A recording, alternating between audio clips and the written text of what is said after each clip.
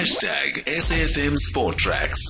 Emma Manners-Wood, South African synchronized swimmer, joins us now. Emma, good joining to you. Thanks for joining us. Hi, thanks for having me. All right, let's try and understand synchronized swimming. I watch it on TV, but the only time we ever see it is in the Commonwealth Games or the Olympic Games. So, in Twitter speak, what is synchronized swimming? Well, actually, it's called artistic swimming now. The name changed after the World Championships in 2017, after a vote. If you combined swimming, gymnastics, dance, and music appreciation, you'd get artistic swimming.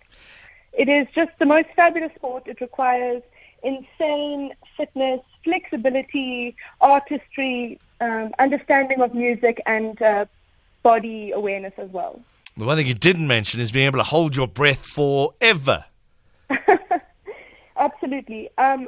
Although actually we're not allowed to do hybrids longer than 45 seconds at a time, it is likened to sprinting a 400-meter run while holding your breath.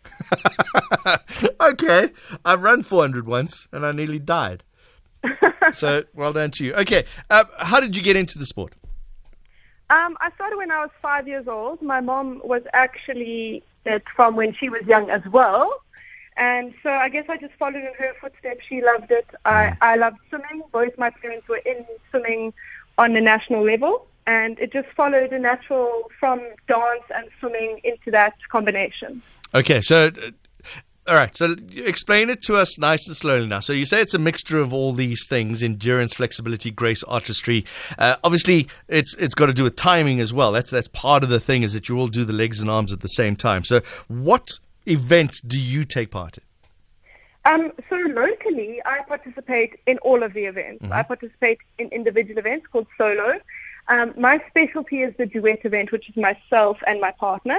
But I also compete on a national level and a provincial level for teams and free routine combinations, which is 8 and 10 people each. Sure. But as I said, my specialty is 2 people, and they're 2 different events actually. A technical event, which is a shorter program, and a free duet, which is longer, and you can literally do anything you like, which is quite fabulous. What's your partner's name? My partner's name is Taylor Jade. She actually recently joined me. She's from the Eastern Cape, and we only started swimming together about 18 months ago. What's it like getting a new partner? Well, luckily I actually knew her from a national team level before, but she's quite a bit younger than me. I think it was we naturally fell into a partnership because she was the junior national champion and I was the senior national champion, and my previous partner stopped competing. So she was kind of really edging to be with me, and she asked me to continue to compete with her. Okay, and that communication you were talking about, that must be extremely important. How is that built? Is that the coach that drills it into you? Do you work together? Do you practice it out of the water first?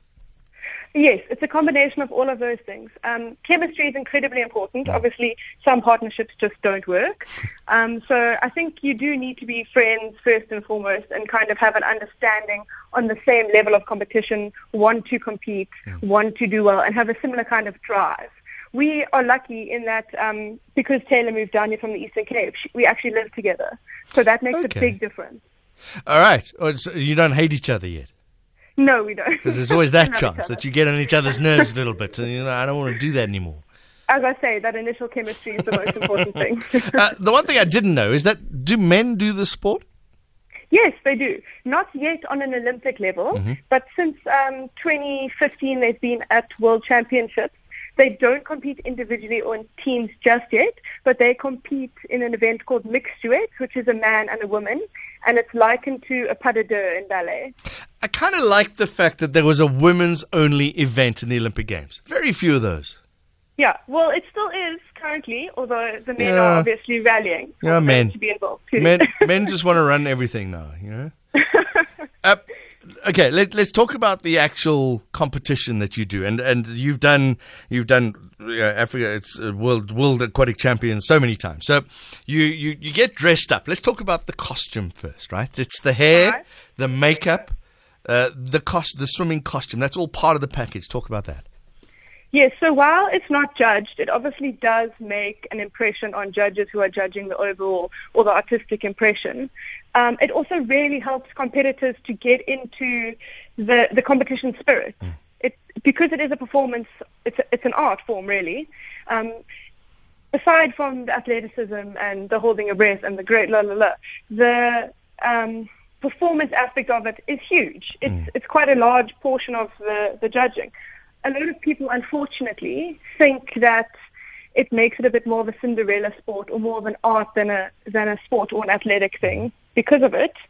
But if they actually came and did the training, or they see what goes in besides the costumes and the makeup and the hair, then they realize that it's actually very much athletic. It is. And if anybody's ever tried to tread water, just to hold yourself up in water, I get exhausted after a minute or so. You guys are doing that up to the hips. You're throwing yourself out of the water without touching the bottom. And throwing each other out the water too. Yeah. Okay. So, all right. So you dressed up. You do that funny little walk to go on the stage. You say hello to the judges. You start your performance. Can you hear the music under the water? 100%. At an international level of that caliber, obviously World Championships or Olympics, there are 3 or 4 underwater speakers. Obviously, when we train, we only have one. But actually, sound travels incredibly well underwater. And there's no interference. There's not bad acoustics or other sounds around you when you're under there. So it sounds fantastic. So it's actually nicer when you're upside down for a minute or so. Well, I love being upside down. I'd rather be in the water than on land. Okay, so what sort of training do you do to be able to be an artistic swimmer? Well, we train around 5 to 6 hours a day. So we're doing ballet classes, we're doing flexibility classes, as well as just speed swimming with an elite coach who coaches some elite swimmers who also are in the qualification process for Olympics. And then we do synchro for 3 to 4 hours a day as well on top of that. If you were to do a swimming race with an Olympic swimmer, how close would you get? An Olympic swimmer, not so close, but put me against a national swimmer who's not quite on Olympic level or a master swimmer, and I might beat them. Okay, so swimming, I know it sounds ridiculous because it doesn't look like you're swimming, but I guess you still need those swimming muscles, the arms and the legs, to be able to control what you're doing in the water. Totally, but also the aerobic fitness is so incredibly important because obviously we do a lot of anaerobic stuff, but you need that aerobic fitness in order to be able to get through a routine of 3 minutes. It's very taxing on the body, and you have to travel at least 90 meters in 30 seconds at a time. So you are really trying to get through a lot of area. Okay, so you have to move around the pool. You can't just do it in one spot. No, that's also part of the score.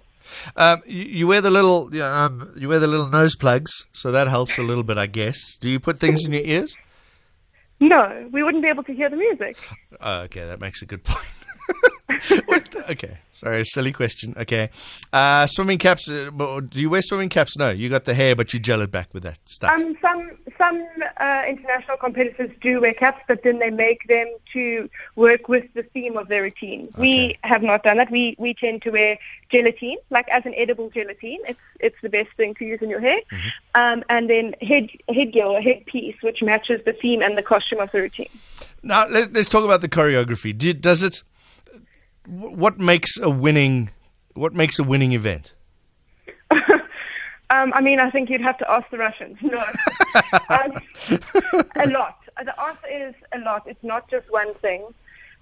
Definitely something that's exciting, something that's captivating, but also something that shows your strengths as well as your differences. So if you stay with just one kind of slow every single time you do it, or if you show them, look, we can do fast, we can do slow, we can do flexibility, we can do height, we can do everything, that's what the judges are looking for.